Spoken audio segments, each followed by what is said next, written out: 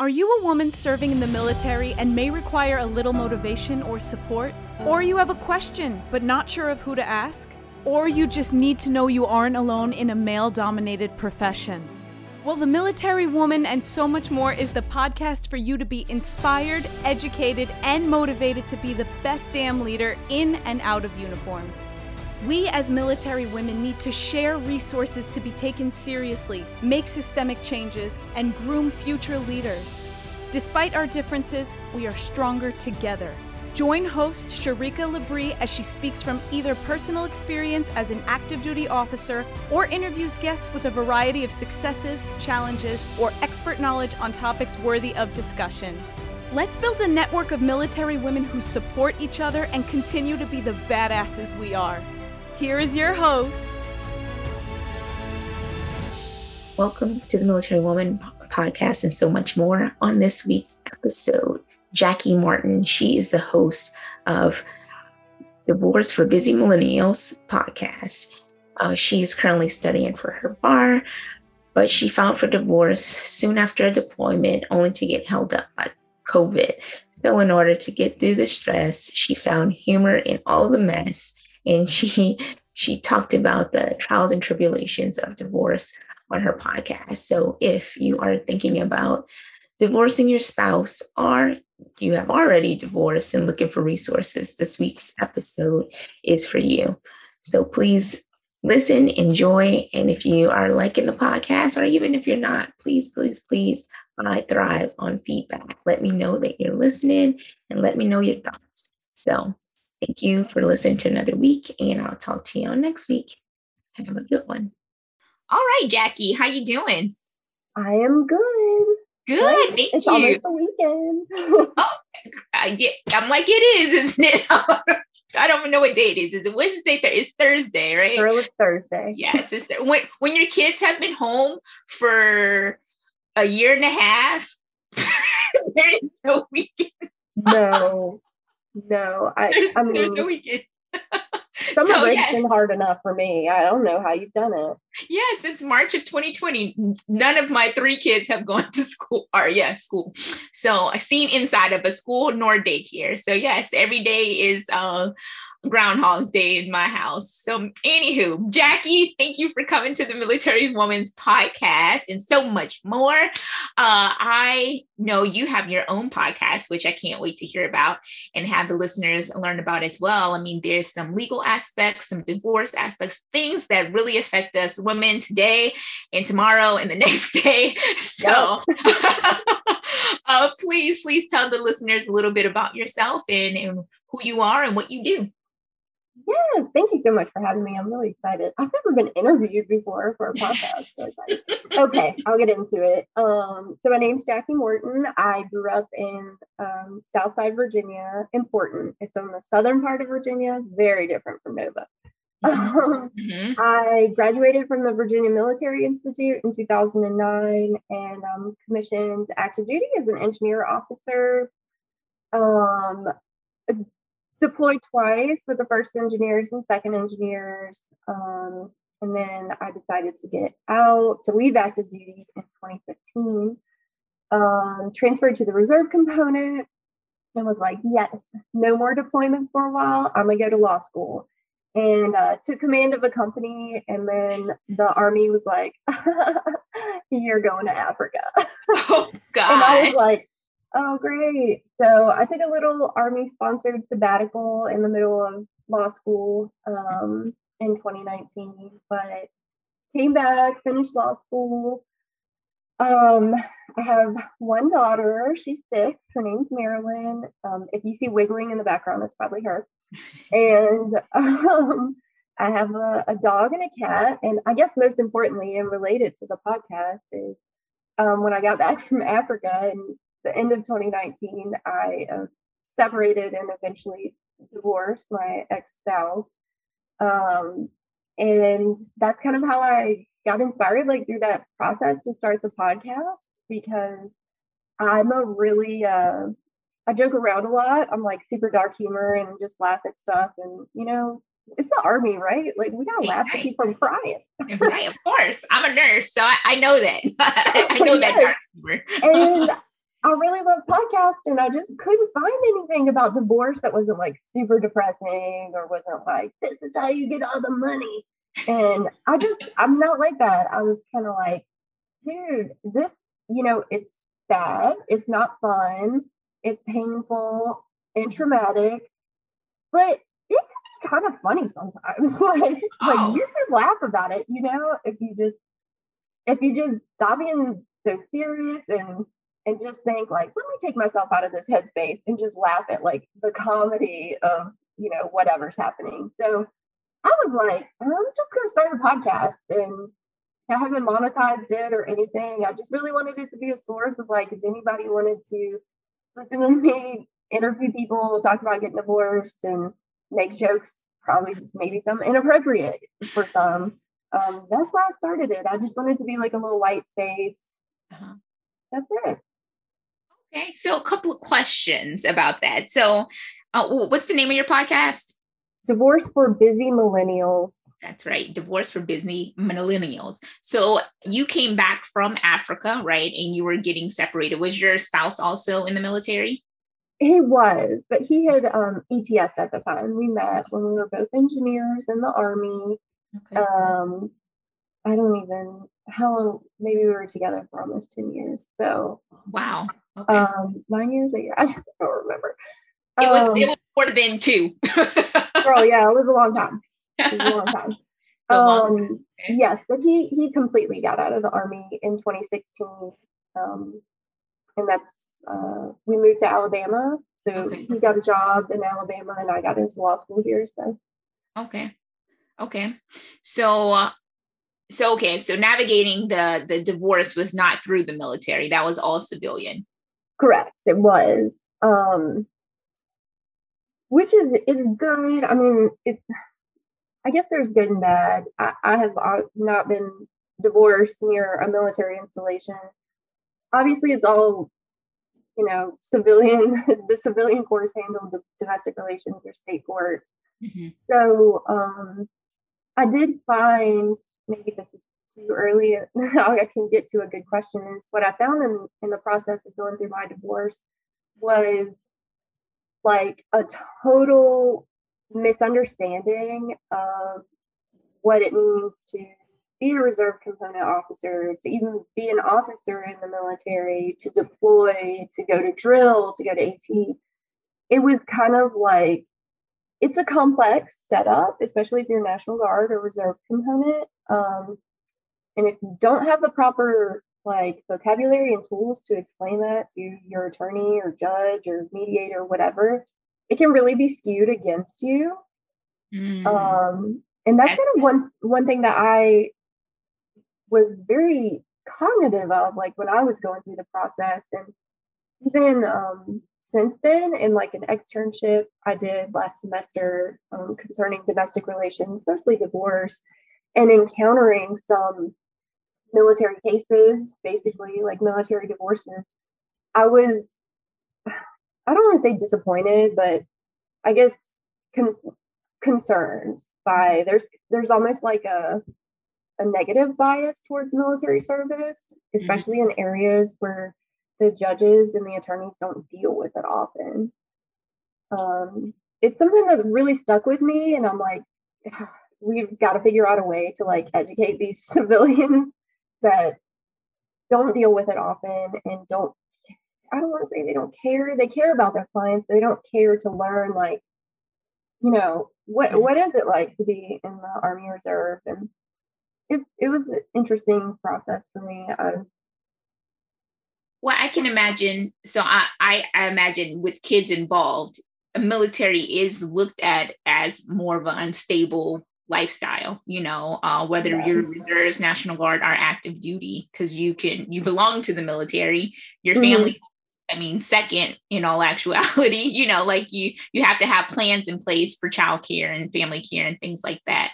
So I can imagine if you have a civilian spouse in your military and you're getting divorced and there are kids involved, and there is like a complete battle between who's going to be the primary, because both of them wants to be the primary. I don't see the military side winning. You know what I mean? Yeah. It doesn't matter if it's a woman or the man. You know, I think most TV shows say, well, it's the mother. You know, if she's stable, she gets the priority over the father or whatever. Right.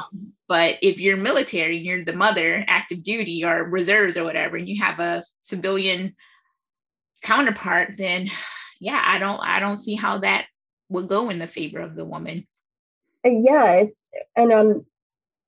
it's tough, and that's frustrating, right? Because you're like, well, it was kind of spun in a negative light, and it's like, well, she got told by the Army she had to deploy in 2019, and I was like, yes, I did, but I also am non-deployable for 2 years, you know, and I'm also a major now, and I also have a little bit more ability to affect my career. And I kind of had to like walk my attorney through that and explain that to her. I can't imagine how difficult that would be for a junior enlisted soldier, because they oftentimes don't have that kind of power or control over their career. And that I really thought about that a lot through the process. And I was like, man, I'm really advocating for myself a lot, and I'm teaching my attorney. And I can't imagine, like, if I didn't have this ability, how it could have really hurt me, and it could have changed the outcome. So it's tough. I don't know how to affect change in that arena, but it's almost disappointing, especially because I feel like we let veterans down so often, and we let service members down so often. And I'm like, gosh, this area of the law isn't talked about enough as something that can really impact soldiers. And I can't imagine not being able to spend time with my daughter because I'm in the Army. Right. And it got to the point where my ex-husband's attorney kept bringing it up so much. I was like, I'll leave today. Like, I'll submit my UQR today if you think the judge is going to hold it against me, which he would have. And my attorney was like, don't do that. Don't do anything crazy. And I was like, I'll end it right now. Like, there's nothing more important than her. So it's rough. So, okay. So what funnies did you find out of that? Okay, nothing funny about that. I think I just found a lot of humor. Okay, so I need to hear one of your funny stories. that was the traumatic experience of getting divorced. Like, the marriage ending didn't bother me. It was over before. But the custody battle part of it, really, I think that's the trauma that like sticks to me. I will say the funny part was just like, so when we separated, we owned a house together. And I was like, I'm not leaving. And he was like, well, I'm not leaving. And so we lived in the house together. And then separating didn't do anything like that. But then like Corona hit. Oh, wow. So yeah, y'all are like can't go anywhere in the house, same house together. It was so terrible. I was like, oh, this is getting worse. Like, I called my lawyer and I was like, please get me divorced. Like, I want out of this house. You believe how both like stubborn y'all both were. Girl, look, okay, I paid the down payment and he paid the mortgage, and it pretty much came out even. So I was like, no, sir. I bought you this house that you wanted. He was like, I've been paying the mortgage. And I was like, I put the down payment on it. It was my name on the VA loan. So I mean, for the listeners, because I'm curious, like, how did this all end then with Corona, the custody? Like, all right, it ended in mediation because the Alabama court shut down. Obviously, nobody knew what to do with, Corona and going to court. So we did a mediation, and I'm so sorry if I'm yelling. Let me know. I don't know how this mic is. And I mean, it was normal. It lasted like all day. It was way too long. It could have been half the time that it was, considering how it ended. I mean, we ended up with joint custody, 50-50 on everything. Okay. Not for lack of fighting over it, but mainly because had we gone to trial, that's what the judge was going to award anyway. Okay. That's just what he believes. It doesn't really matter any extenuating circumstances. So settle on that. And then we just kind of split up our property. And then a month later, we got our divorce decree. And I was like, oh my God, I'm like the best day. I was in my car and I just got an email and I was like, they have those divorce parties, but Corona, so you couldn't even have a divorce party. I know. I like screenshotted it. It was like final decree of divorce and like sent it to everybody in my family. And I was like, I'm free. Yeah, it was wild. Do you think, I mean, I'm imagining though, a lot of this was not unfamiliar to you just because you were in law school, right? Like as far as the verbiage and things like that, something that was hard, but you know, you had some insight, I guess you can say, but you know, someone else, you know, private in the Army who's getting divorced or whatever and doesn't have any type of background in law, it's just whatever it would have been, right? Yeah. I was lucky. I signed up for a domestic relations class at my law school that spring of 2020 when I was separated and knew we were getting divorced. So that gave me a lot of insight into what happens when you get divorced and the filings and the pleading and everything that's going to go on. So I was really schooled up in that area, which is great. And more importantly than that, I was learning about the Alabama case law that governs divorce in Alabama. So I had a better understanding of how the court might rule on certain issues. And I also took a mediation class. So when I went into mediation, I knew what to expect because it's like really not like how they portray it on TV and in movies. Right. Especially divorce mediation, like they 100% want to like separate you. They don't ever want those parties in the same room, I guess. Right. Okay. Fighting. So yeah, it helped a lot. And just being able to reach out, I guess, reach out and talk to retired judges and attorneys and just ask questions like, hey, you know, what's this about? Or what should I be concerned about on this fact? It was helpful. It was having that support group that was knowledgeable. Okay. Yeah, absolutely. So, I mean, bottom line, for anything that you're unsure of, get a support group of people who are doing it or have done it or who know more than you. You don't have to go through it alone. Right. Yeah. I mean, that's everything. It's like, I wish I'd known that like when I was in my 20s, you know, like get you a good a squad, a crew, a tribe, whatever you want to call it. Like get you a group of people that support you and love you and just want to help you and see you thrive. Like that's crucial.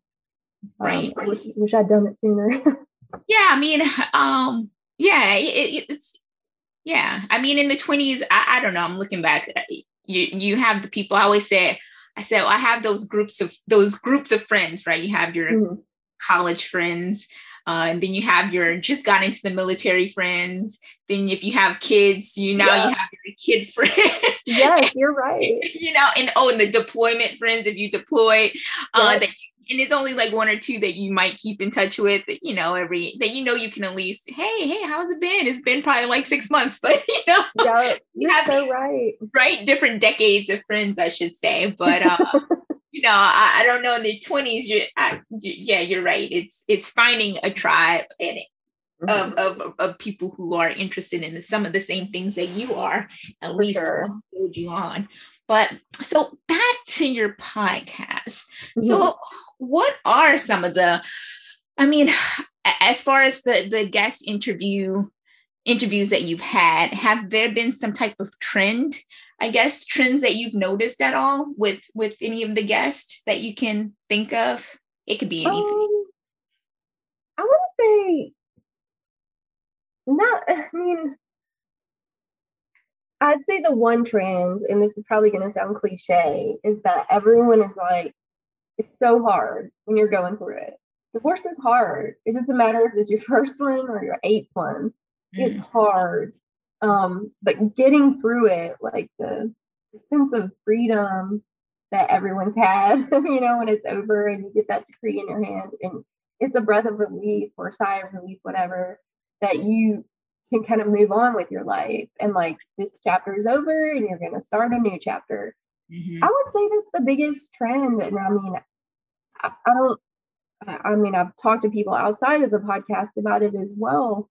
And I think most people feel that way. Like, even if it was really horrendous and they didn't want to get divorced, like, they're going to be sad about it. It's going to be hard. But even for people who resisted it, that bit of finality and being done is a relief. Right. It's like no longer a limbo, right? Right. Yeah.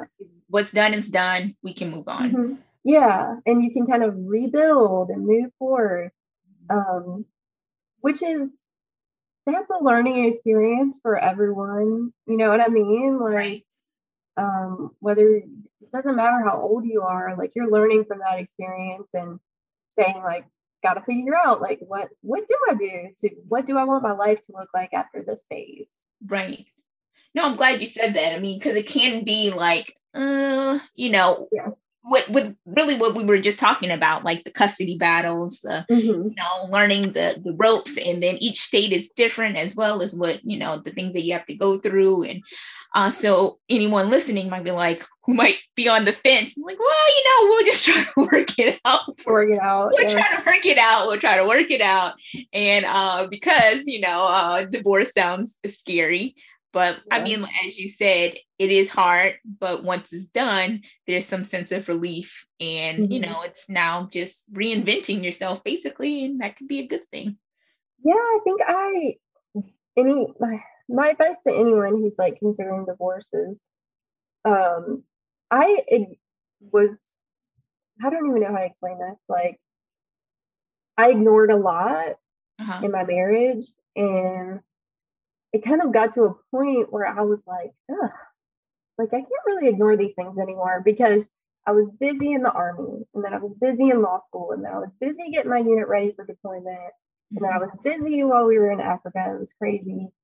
And I couldn't really use that, like, I'm busy, like, too busy to address these issues in my marriage. I couldn't use that as an excuse anymore.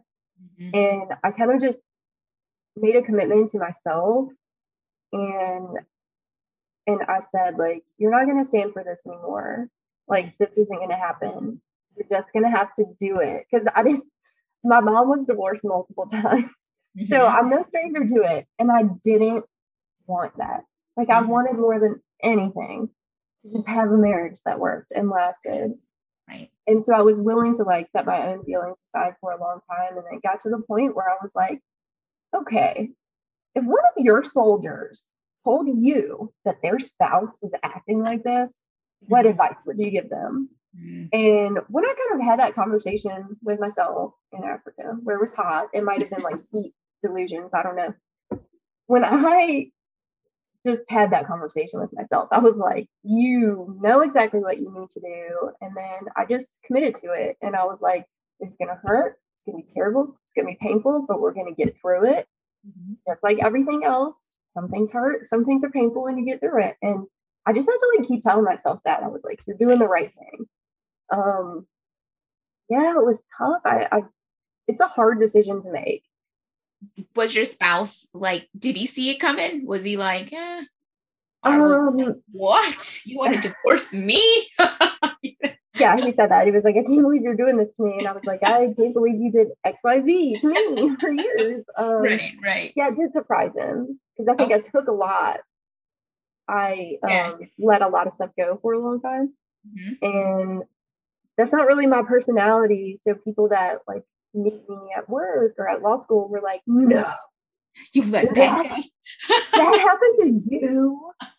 Stand up for yourself, because, like, I'm real quick to stand up for other people, and it's like, yeah, I know, I'm embarrassed too. Like, I can't believe I let that happen for so long, but you know what, like, I'm telling you now, and this is what's happening. So yeah, I think he was kind of shocked, because he was like, how dare you embarrass me? And I was like, embarrass you? Weird. Oh man, they're so special. Oh yes. They're just special creatures. I love my husband.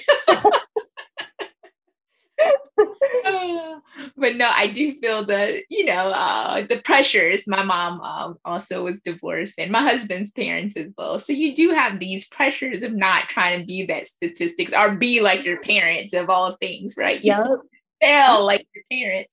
So yeah, that is that for sure. So sometimes you do, I'm sure, you let things kind of slide, or you debate, is that really important to me? And that's the thing with marriage. And I mean, I'm sure this, talking to people, there is not a book, a one size fits all. Like, God, no. and I don't think anyone talks about I would say the negative stuff that they may accept, right? Because it works for them.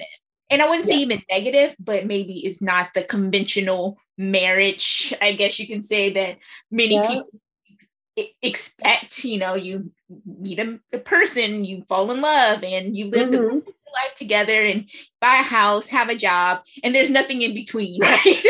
Right. You have two personalities that are growing, and then you add all these adulting responsibilities, and adulting sucks. I mean, like, it's hard. I wake up, I'm like, God, I have to be an adult today again. You have 3 children to take care of.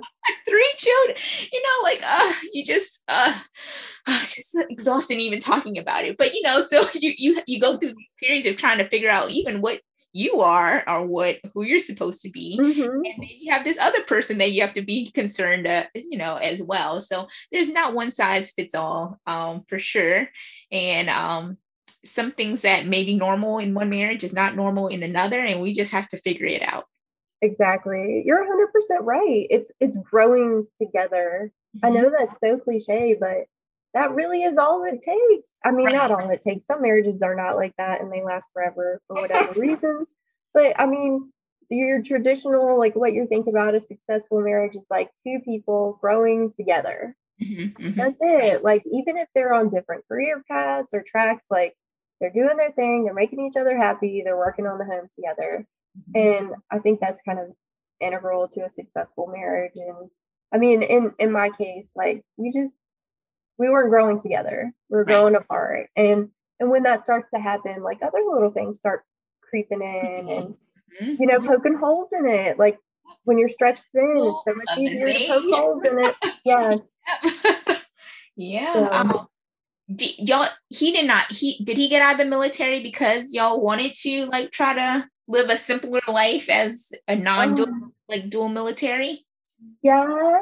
I mean, he wanted to get out of the army, and and I was like, he was kind of like, well, I'm not going to be able to have a successful career if you're still in the army. Okay.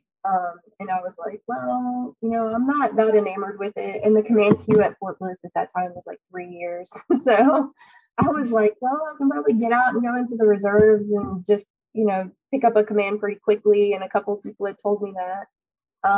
So that's when I decided to transfer to the reserve component, and he got out. Okay. No, I just, it's things that we sacrifice, right? And then ultimately we still end up going our separate ways. So as far as, again, back to your podcast, let's see, what I had a question for you on the tip of my tongue.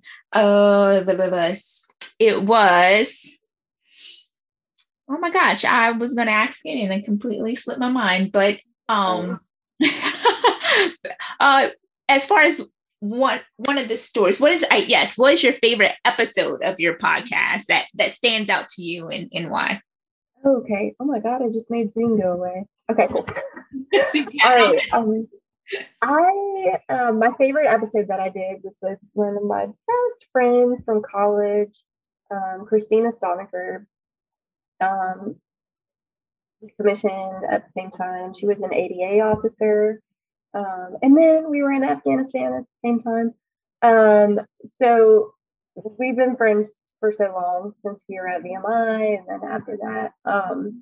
And then she left active duty. She got out of the army, moved to Idaho, rural Idaho, like the middle of nowhere. And she has found her calling as a yoga instructor. So I was like, look, she's been divorced as well. And we were both in each other's weddings. So I'm like, oh girl, I'm just single now. And let's get this podcast episode down. So she's a great sport. And we just really talked about healing through trauma and it, just talking about like the different levels or layers of trauma that we carry with us. It exposed a lot of our personal lives that like we knew about each other. Right. But like the broader world. Our listeners now do. Yeah. And it was exhausting. I was emotionally drained afterwards. Like it was wonderful and therapeutic. But it was a lot to like just put myself out there. And then it was very well received. We talked about just kind of growing through trauma and like different ways to get rid of it and treat it. She's a yoga instructor and works with meditation and just to talk about some practice that she's used. Yeah. And it was just a wonderful experience. Yeah. No, what do you remember the name of it so listeners can go check it out? Oh my gosh, I think I don't know. I think it's called Healing Through Trauma. Okay. Or Healing After Trauma, one or the other. I think I recorded it last October, October of 2020. Yeah, and it was great. And she did a special like breathing exercise, a separate like 30-minute breathing exercise, so anyone could go hop on and listen to that. And it's kind of like a guided meditation. Yeah, it wasn't through trauma, but it was for, I just interviewed Bill Benjamin, who does emotional intelligence, but meditation and mindful breathing can help, not only through trauma, as you just said, but we did like a exercise just to like take a second to just pause and think of what you're going to say next, Yes. in a pressured conversation or something that's not going so well. But yeah, pretty interesting. Breathing goes a long way. It does. For sure. Did you use any particular techniques during your divorce? Therapy or mindful yoga or? I mean, comedy. That's right. A podcast. That's me. That is truly like how I get past stuff. I'm just like that. Okay. I'm like, you know what? I'm alive. You're alive. Like we're alive. We're gonna be okay. We can get past this. We can grow. And so that's kind of just where I come from. Like with everything, is like, all right, there's something to laugh about here. And I know I've had instances when I was like really, really down, and I couldn't find anything to laugh about. And I'm like, whoa, like you need to take a step back. Like your life's not that bad. Fix yourself. Like life isn't that bad. Just get over it. Not get over it, but recognize the issue and come up with a plan. So yeah, just comedy, just joking. I'm lucky to have great friends and a supportive family. So if I ever really needed to like vent, and you always do when you're going through a divorce, like sometimes you just want to trash talk somebody and just have someone say, you know what? Yes, I'm gonna slap him next time I see him or something like that. Right. That helps. And they're never gonna slap him. Next time they see him, they're gonna smile and say, hey, how you doing? How's your mom and them? Right. But just feeling like someone's like on your side and being like, what? I got your back. That feels good. That was enough for me. Okay. To validate your feelings. I do have another question for you. So while you were in Africa, did you start the process for the divorce, or it was right when you came back? That was right when we came back. So how did you go about finding a lawyer?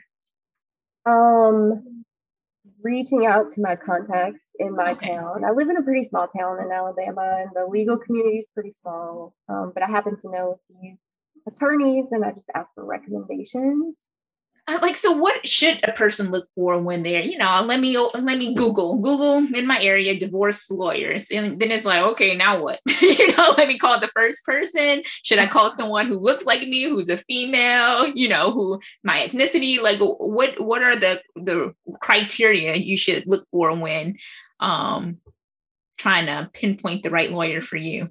I would say, first off, asking for personal recommendations, which I know can be difficult. I took that first step and it was hard and it was embarrassing, but it was a step that needed to be taken. And I just made myself do it and I'm better for it, and getting a personal recommendation from someone, or even having someone say, well, you know what, don't use this attorney. I felt like they did me wrong in my divorce.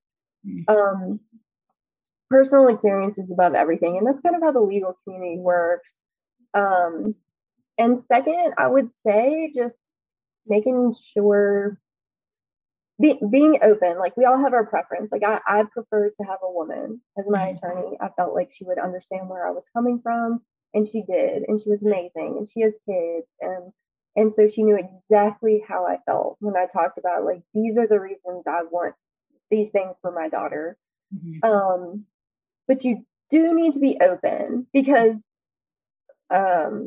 there's a few law firms out there, some of them are big, that are like, we're the men's rights law firm, or we're the dad's law firm. And it's kind of, they market like just to men.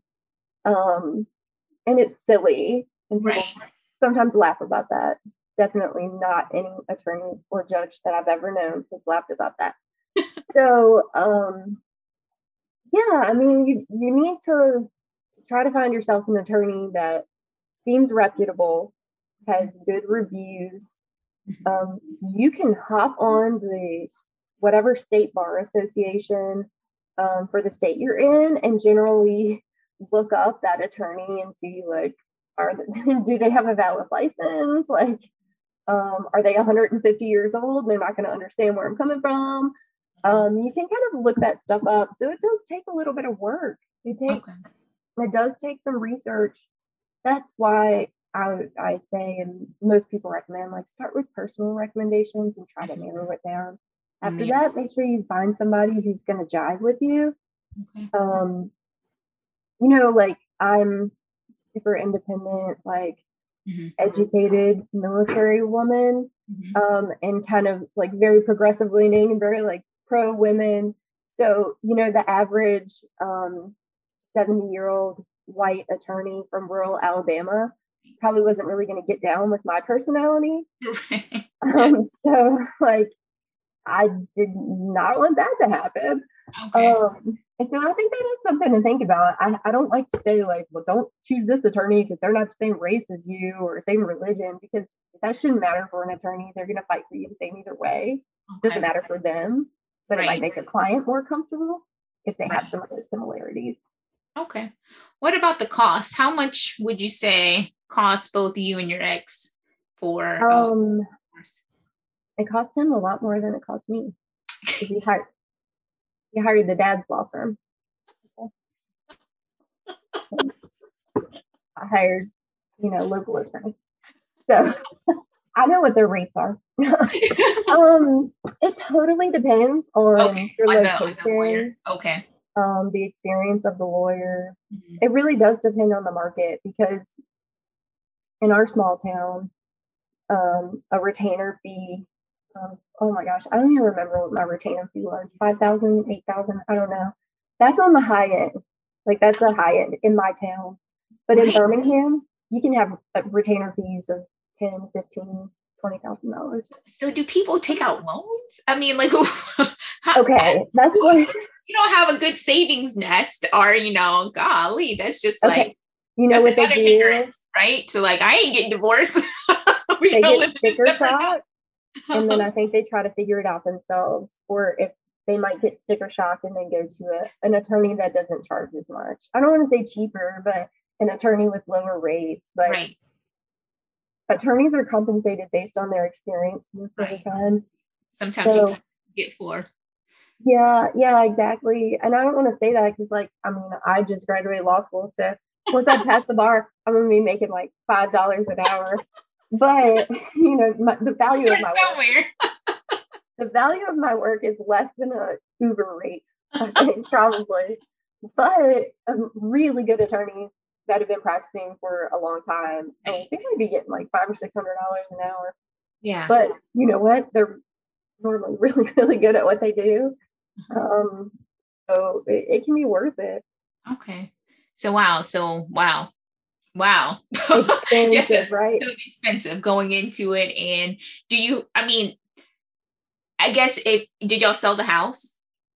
I sold my interest in it to him. Oh, okay. I'm like, I guess there's money to be made if y'all do have assets that you can sell to pay off these things. I guess that's how some people pay off their lawyer fee, just selling everything. But that's wow. true. Yeah, people might do that. And I think generally, like, the more joint assets you have, like the more marital assets, or the more complicated like your tax bracket is or your tax structure, the more of a need you're going to have for like inexpensive attorney that might specialize in those things. Because there are some attorneys that are like, yeah, I do divorce, but I'm really good at complex tax situations. Like if a married couple owns businesses together and has joint retirement or whatever. Right, so, yeah, I think some people do that. If you just have like plain run of the mill, like if you don't have a kid, and maybe you only own a house together or something like that, like you honestly, unless you really hated each other, probably don't need an attorney. Like unless it's something really crazy, you can file for divorce yourself. Okay. As individuals. It's totally doable, but you just have to be able to work with each other. Right, right. Which is a hurdle for some people getting divorced, like right. naturally. Okay. So yeah, so if you have a relationship that y'all can work it out, like you said, there's not a lot of assets or even disagreements, or y'all figure it out who's gonna leave with what, then you don't need a lawyer. And that will save thousands. Yeah, save thousands of dollars for both of you. And some people can absolutely do that. My divorce is not one of those. Well, no, not when y'all living in the same house. No, it was like, I am taking my office chair and I don't care that you don't have one. And I was like, I will be taking my KitchenAid mixer and I will leave you the very nice silverware that I purchased. It was like, I get the blender, you get the mixer, I left the blender. I didn't like it anyway. I was like, I don't want your janky blender. Down to the silverware, huh? Like, well. I swear to you. Oh my gosh, it's crazy. Wow. And I mean, I'm sure that's partly because he was surprised, and he was trying to fight it no, he wasn't fighting. He didn't fight it. He filed for divorce. Okay. He filed for divorce. Okay. I was like, hey, I don't think this is working. I want to get a divorce. And like the next week he was like, well, I filed for divorce. Oh, so I was like, like, okay. Well, 3 days ago you said you wanted to make it work. I was like, what's going on? That's suspicious. Oh my goodness. Well, how is it working now, as far as since the divorce actually happened and you're, doing dual custody or full custody or, joint custody. Joint custody. Thank you. We have joint physical and legal custody. So my daughter does 1 week at home with me, 1 week at home with dad. That's terrible. She's doing fine because she's great, but I will say that's a horrible custody schedule. Okay. And there's been a big push kind of recently in like this pro men's rights, and like they didn't have rights for the entire history of the country. Everything except for, I guess, fatherhood. Yeah. Well, I mean, that's not even true, because it used to be like if you got divorced, the children automatically went to the husband because it was assumed that a woman couldn't care for them. Really? I didn't see. I thought it was the opposite. I didn't know that. So that kind of like when judges start saying like, well, maybe mom is a little bit better, better off to take care, raise these children that she made. So that was a relatively modern by legal standards trend. Wait, was that a Alabama thing, or was that's kind of all? That was like everywhere. Really? Yes. So it was like that for a really long time. Like kids went with dad. Okay. Because women trash. They were like, women, you crazy. They don't work. Don't work. Right. All that. Can you even read? Right. Okay. I can see that. Okay. Yeah. So it kind of, that changed over the years. And it kind of morphed into like, well, default is going to be mama gets custody because she's a woman. She can obviously take care of these kids better than some dad, which is not always true. We know that. Right.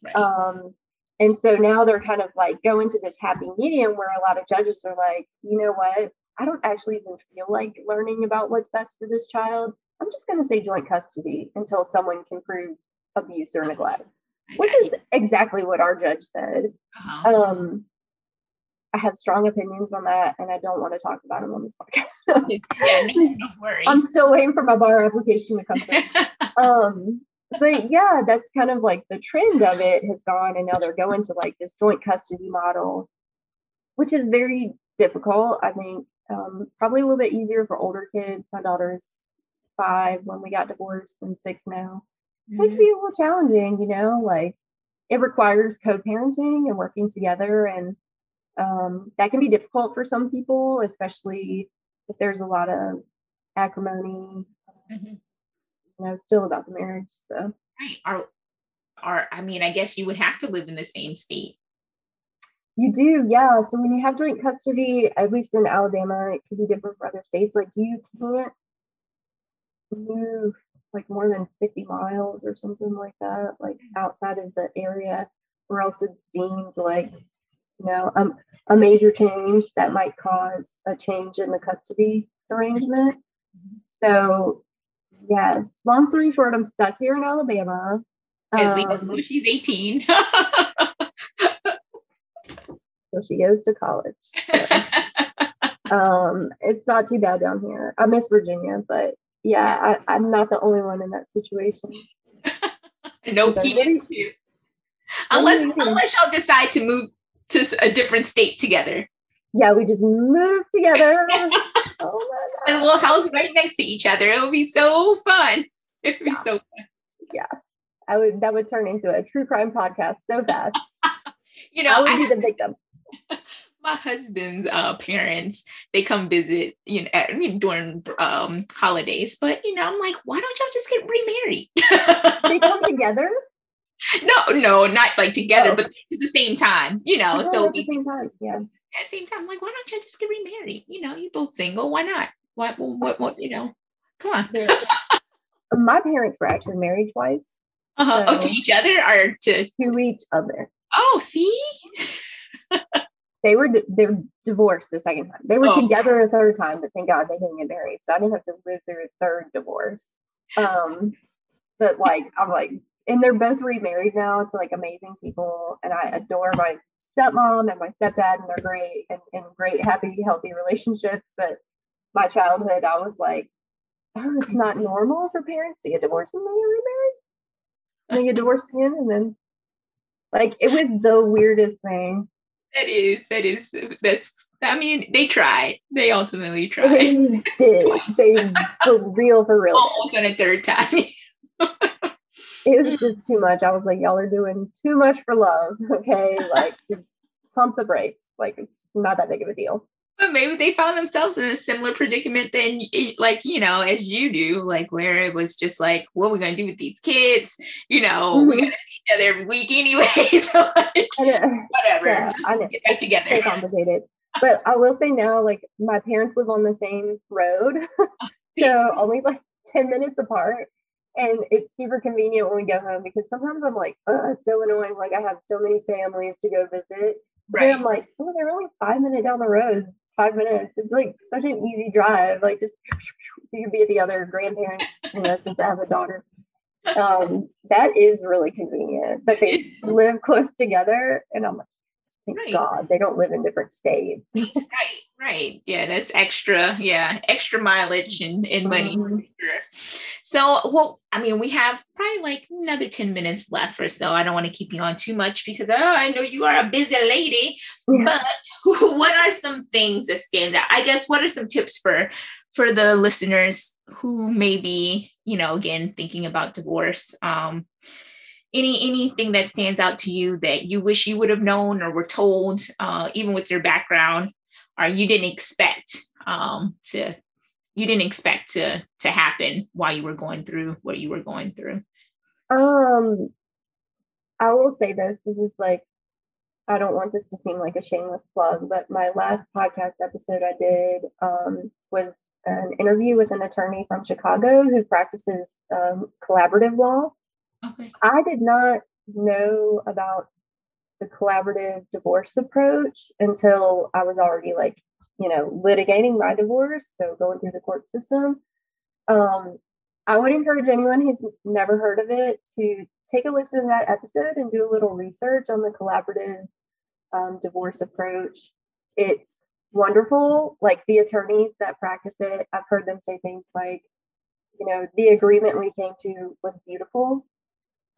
We helped everyone deal with the divorce. It's really like, I don't want to say softer because you're settling everything, but you're doing it outside of the court and you're doing it with attorneys that literally have to sign basically a contract that says, if we can't settle this through the collaborative approach, I can't be your attorney anymore.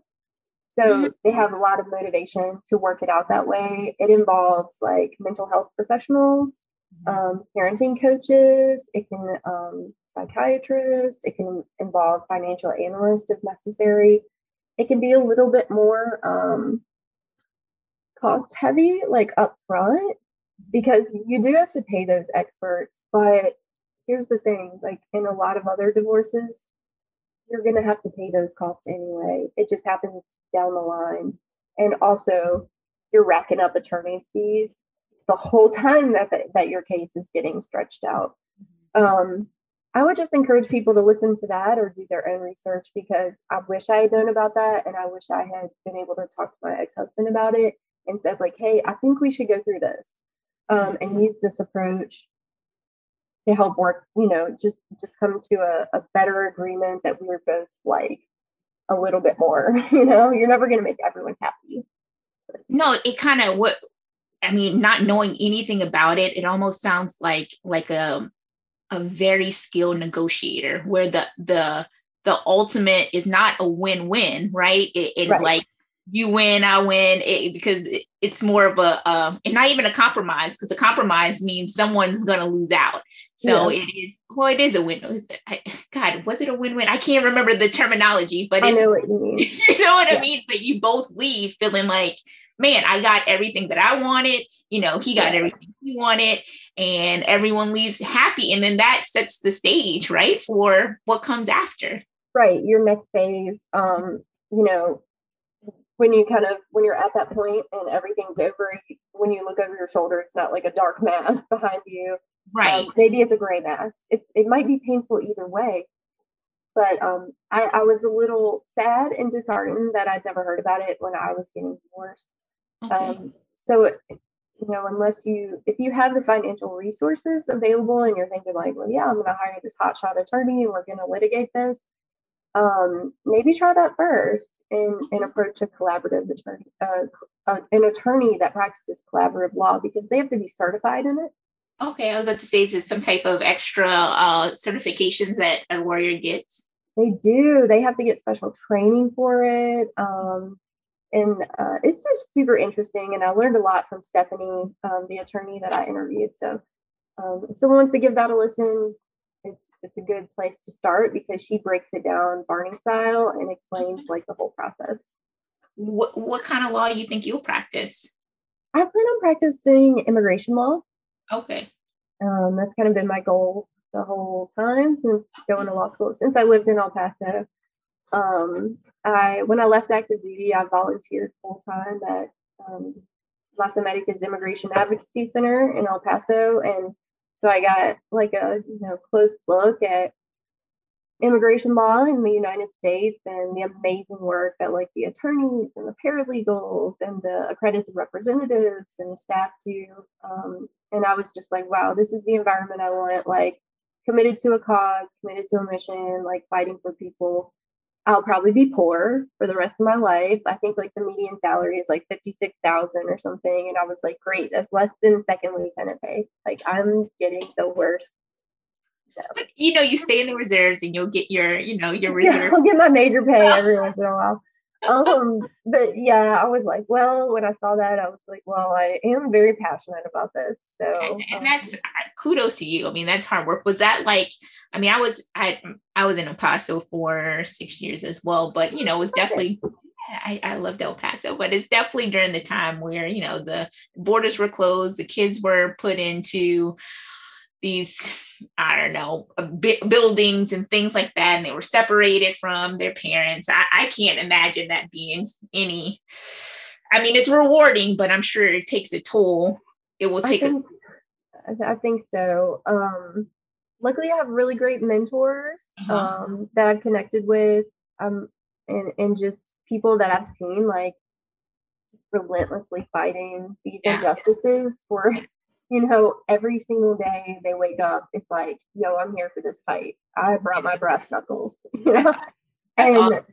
Yeah, because I'm not active duty anymore, but I'm still in the Army, right? Like, I'm scrappy. I love a good fight. I'm like, bring it. So it's kind of like they kind of have that mentality of like, you're kind of an underdog because you're fighting the United States government, and that's a big task. So I like it. I'm excited. Well, good. Congratulations for you, because that is exciting. I mean, we definitely, the little people need, other people to be their voices. So thanks for doing that. That's awesome. So let's see. So collaborative. Sorry, I got off topic. I was just wondering. I was like, I wonder if she's going to do marriage. Good God, no. I've had enough of that. I mean, you're experienced now. Now you can. That's enough for me. It's enough experience for a lifetime. So no, that was good. Immigration law. Okay. Yeah. Good. Let's see. What other questions do I have for you? Do you have any resources that you could think of that you utilized while going through a divorce, or that you recommend if somebody is going? And that could be an inspirational book. That could be anything. That you can think off the top of your head. Besides your podcast, your podcast is number one. Yeah, go there. I do try to drop some educational materials on there. It's not just interviews. That's really difficult to say. I don't think I really stuck to just like reading about one source or reading or learning from one source. I'm like I'm an information hoarder. We're very prevalent in the Army. I'm sure you know that. So I like to get a little bit from everybody and see like, all right, I'm driving with this one, or I trust this source more than the other. There are like on Instagram, like when I started my podcast Instagram, I discovered like there's like this whole Instagram divorce, I don't even know what to call it, culture. That's like a lot of mental health professionals and divorce attorneys, divorce coaches, parenting coaches, all those people. And you can really learn a lot. I know that sounds crazy, but you can learn a lot from them in short segments. And normally they link to their website. There's a couple of like divorce support groups that are online where people can just come and talk through. Like if you're not able to go to a counselor, you can't afford it. Well, you might pay like $25 to be a member of a divorce support group and just get kind of like an instant community of people you can talk through that stuff with. And I think that's really, really valuable. Yeah. Just out of curiosity, in your search, and this is a really random question, but I do have a friend that is going through a really crazy divorce, which she'll be on the podcast sometime in the next month. But, did you come across your search for, I guess, people who don't feel safe from their spouse are that they're divorcing, and what to do when safety is a concern? I did. Okay. So like in doing research for the podcast, no. In my externship last semester, like I went to the protection from abuse docket, and I shadowed a domestic relations judge, which handles, family matters, and got to shadow attorneys who covered some cases like that. And it's scary. That's scary. Right. Like family violence is terrifying. Domestic violence is terrifying. And there's definitely protections. Like I would say, always document everything. And I understand. I understand that some people don't want to call the police, right? They might be scared of the police. They might be an Army officer, and they're like, I don't want my unit finding out that my husband beats me or whatever the case may be. Right. But you must like document everything, take pictures, take recordings when you can, and give all of that to your attorney so they can listen to it and make an assessment, because they might be able to send you to the protection from abuse docket. I guess that's in family court in Alabama. I don't know if it's the same everywhere. And that's basically a judge is going to say, like, this is a civil order. Do not come near this person again. You're not allowed on property. It's kind of like a restraining order, but with more teeth. And like you can get thrown in jail if you break it, right? That's definitely a route to go. Okay. It requires standing in front of a courtroom with people in the gallery and telling the judge exactly what your spouse has done to you, or your partner. It doesn't have to be a spouse. And I watched that, for a couple of sessions, and I was just in awe of the strength it took, mostly women, who could stand in front of a group of strangers and, in detail explain what someone had done to hurt them. I know it takes a lot of strength, and you just gotta muster what you can. And I think a lawyer is a great person to give you guidance and support you through that, especially if you're not ready to maybe make it public, like talking to your family and friends or even your neighbors, right? Like get everyone involved. That's pretty much the same advice. I was like, prepare, right now he doesn't have the capabilities to, but he knows where she lives. He knows where the family, it's just like, if that person's mentally unstable, it doesn't take much. I'm like, just set up cameras, keep a journal, let your neighbors know to look out for Y and Z. And because all I could think of, did you ever see that movie Enough with Jennifer Lopez? Like that and Sleeping with the Enemy. Basically women freaking leave, go underground, and then next thing you know, the husband finally dies and life is all better. They kill the husband. So it's just like, that cannot be the only way to, it cannot be the only way. Shoot. It's scary, but it kind of comes off like that sometimes. In some jurisdictions, or depending on what judge you get, they might just be like, I don't know. This doesn't seem that scary. And you're like, well, it's me. Like, it's scary to me, and I'm receiving it or whatever. God, I was like, God, there has to be a better way. But it really doesn't seem like there is. Okay, well, no, thank you. That was completely random, but I was just asking out of curiosity. And what are women doing who are in those unfortunate situations that they don't feel safe? So, I have a question for you. Are you in the Army Mom Life Facebook group? Yes. I think that's a great. There's a lot of questions asked in there concerning domestic violence and abusive behavior. And I think when I joined that group and saw that, it was shocking to me. It made me so sad, and thinking, like, I knew how alone and ashamed I was of what was going on in my marriage, to the point of where I wouldn't even tell my mom or my best friend. And I'm just like, gosh, what a valuable resource. Like, these women can reach out anonymously and say, like, this is happening to me. Right. Is it wrong? Am I exaggerating? What should I do? I absolutely love that. I love it. Yep. Because I didn't have that.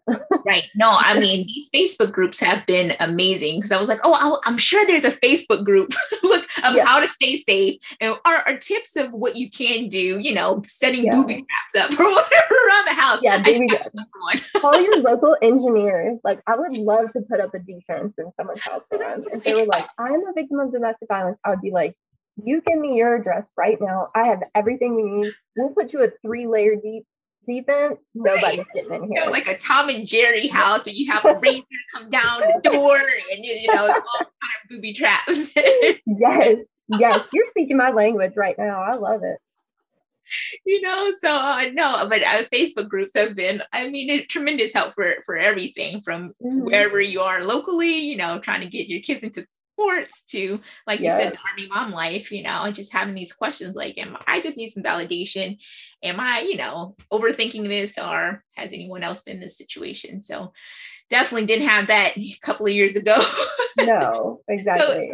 So it's like the new way of a support group. So, that goes beyond AA and, alcohol or anonymous and drug, whatever. So no, it's good. Yeah, it's good for and like church groups, like if you're not in a church or you're new to somewhere, I just think it's so great. I know a lot of bad comes along with Facebook, but that's just something I've just realized. I'm like, this is amazing. Right. If you're private and you can post a question and literally have,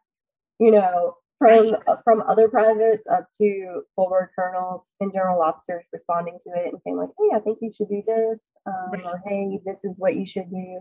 I love that. Sorry. I love knowledge. I interviewed one of the moderators, and that was a pretty good talk. It was just a celebration because they do so much. I mean, the group starter, she's like doing white papers. I mean, they're really striving for change, and I'm like, oh, I need to step up my game.